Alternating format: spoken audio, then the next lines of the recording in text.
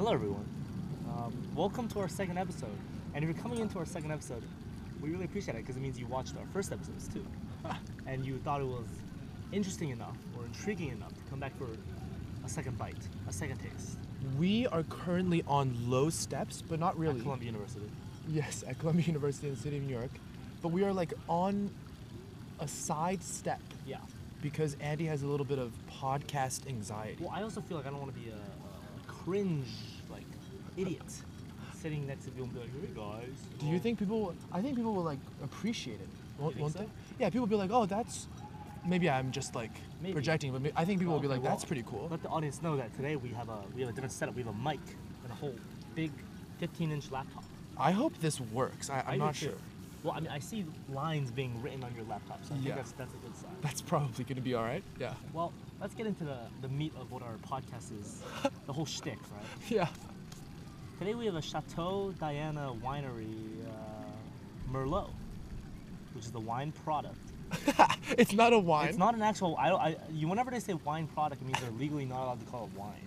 Is it because it's that bad? No. It's okay. You know how like oat milk cannot be referred to as milk.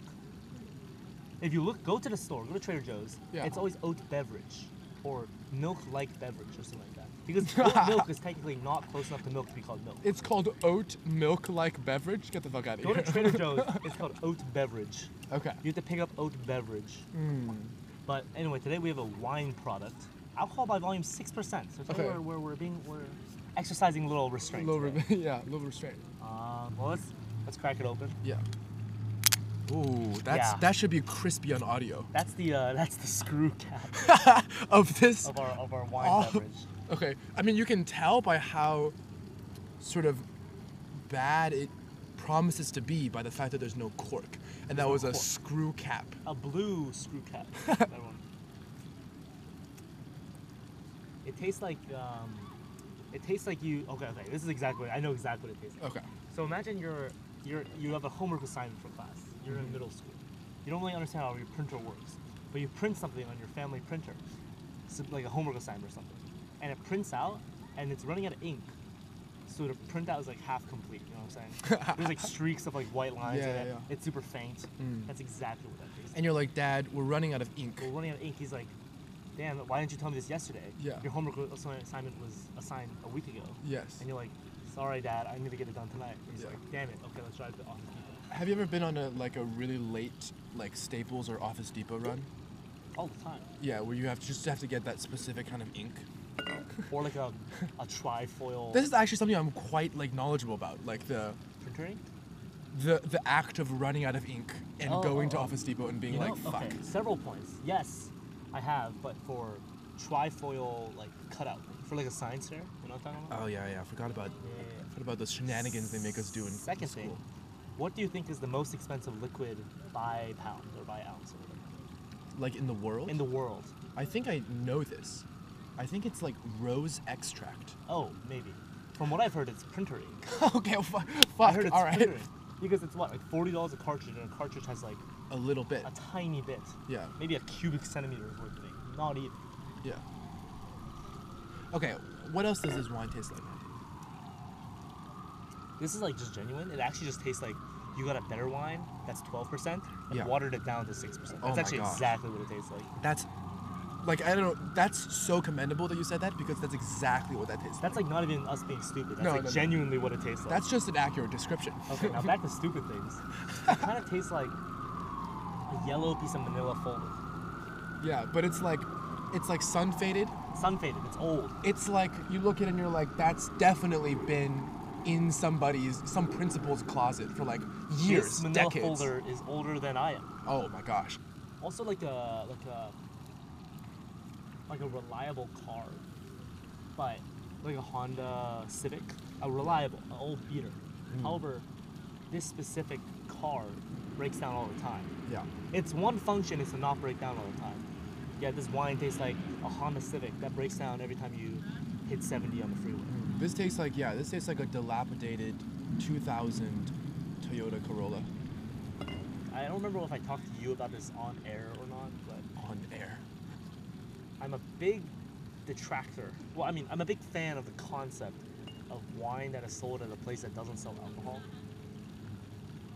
Like a bodega. Okay. Bodega wine always looks like it came out of like a 90s cartoon.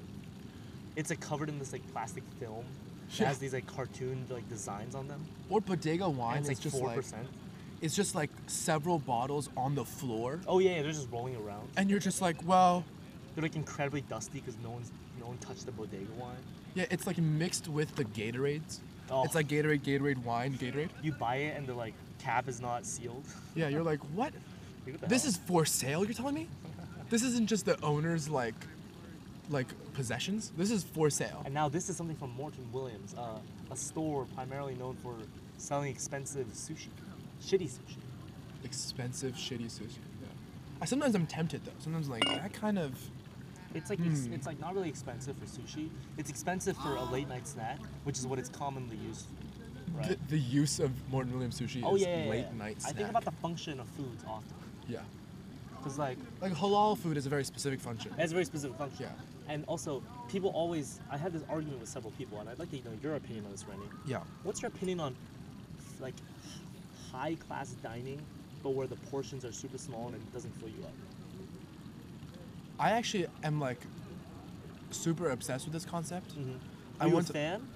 No. I'm a huge fan. You fuck with I'm it? I'm a huge fan. I I'd like wa- to hear your reasoning. No. Sometimes I like look at them just to like have a little chuckle. Because I looked at sometimes I Google 11 Madison Park, Oh my god. which is yeah. like the quintessential like small plate, incredible, yeah. and I saw like one dollop of creme fraiche, and then like one singular asparagus. Yeah.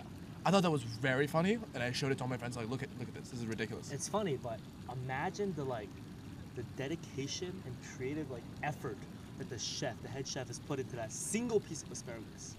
If it was 2 pieces of asparagus, he would have had to dilute his attention and dilute his mastery over food over Right. these 2 pieces of asparagus, and now you're having a lesser experience because the Right. function of 11 Madison Park and like per se Yeah, per se. and Thomas Keller's restaurants and stuff like that.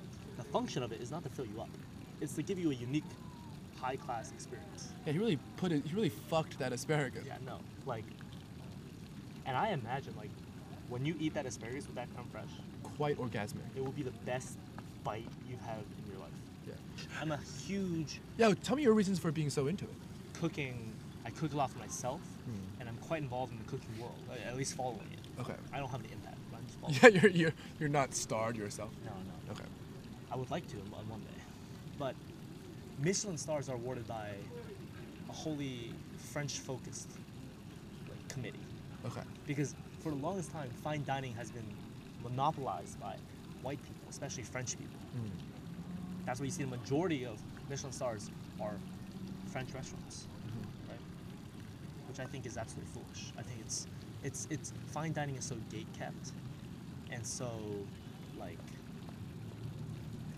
it's hard for anyone that's not doing the same things as everyone else to break in. And that's why my favorite chef of all time, David Chang. David Chang. Ah, You know I this. beat You you know to this. it. You know this. I beat you to it. David Chang is such a. First of all, he's Asian. Yeah. His restaurants are all Asian Momofuku. food. Yeah. And I'm glad we're bonding over restaurants. no, really, It's this great. is- he approaches fine dining with a completely different lens, and even so, he's managed to get 2 Michelin stars at Co, Yeah. which I actually had I had the pleasure of going to recently. Are you serious? I did go to it. That's so cool. I saved up enough money and I went on a little date night with my girlfriend to Momofuku Co, which is now transformed into an outdoor restaurant because of COVID. Yeah. But I went there and it was magical. Yeah. They reduced their tasting menu down to 5 courses Yeah. and reduced the price, so we were able to afford it. But it was wonderful, and it was like each dish. Ah, that's why your Venmo showed up Momofuku. Yes, because we went to 'cause you- Momofuku. Oh, Makes I sense, was right? like, It's making sense. But it was the first dish was this like hand roll kind of thing. Yeah. It was maybe like 2-3 inches long, and like an inch in diameter, less than an inch in diameter. not very girthy. Not very good. Amazing. Yeah. Every bite, like I finished it, and we were like picking rice off of the plate because it was so wonderful. They used this like special rice that the chef put a lot of research and focus into. for me, mine was mushrooms. It was this blend of mushrooms that I know, the head chef has spent a lot of time crafting and mixing to get this perfect blend. And the seaweed wrap around it, just as amazing.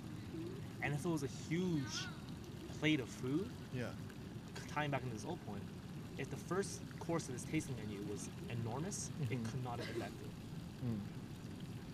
Yeah, I do feel like the act of keeping you wanting something, Yes. that itself is quite delicious. Yes. Yeah. Thank you so much for tuning in. Truly. Tune in next week. We'll be reviewing a different beverage. Do you want to review a different beverage? I would like to get something that's not from Morton Williams, if possible, at all possible. I have like apple cider, hard apple cider that from the farmer's market. Oh. Yeah, so like we don't even have to do wine. That sounds delicious, actually. Yeah, we can just review like. Sure. I can also pick something up next time. Because you picked up this wine this time, I can pick something up this time. Let's do that then.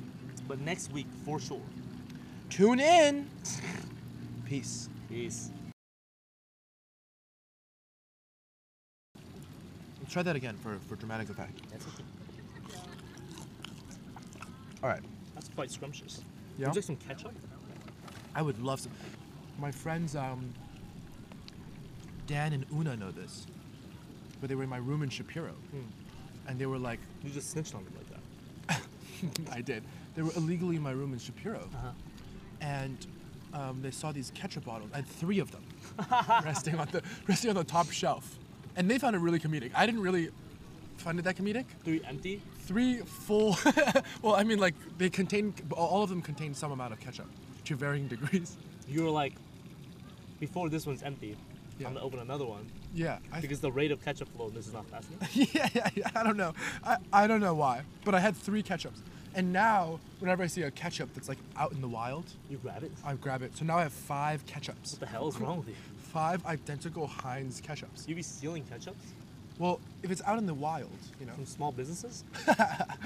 No, like the John Jay Dining Hall had like a spare ketchup just resting. You steal from the family restaurant John John Jay? Jay. You'd steal from Jonathan like that? Jonathan Jay, the steal from family-owned Jonathan restaurant. Jay? Yeah.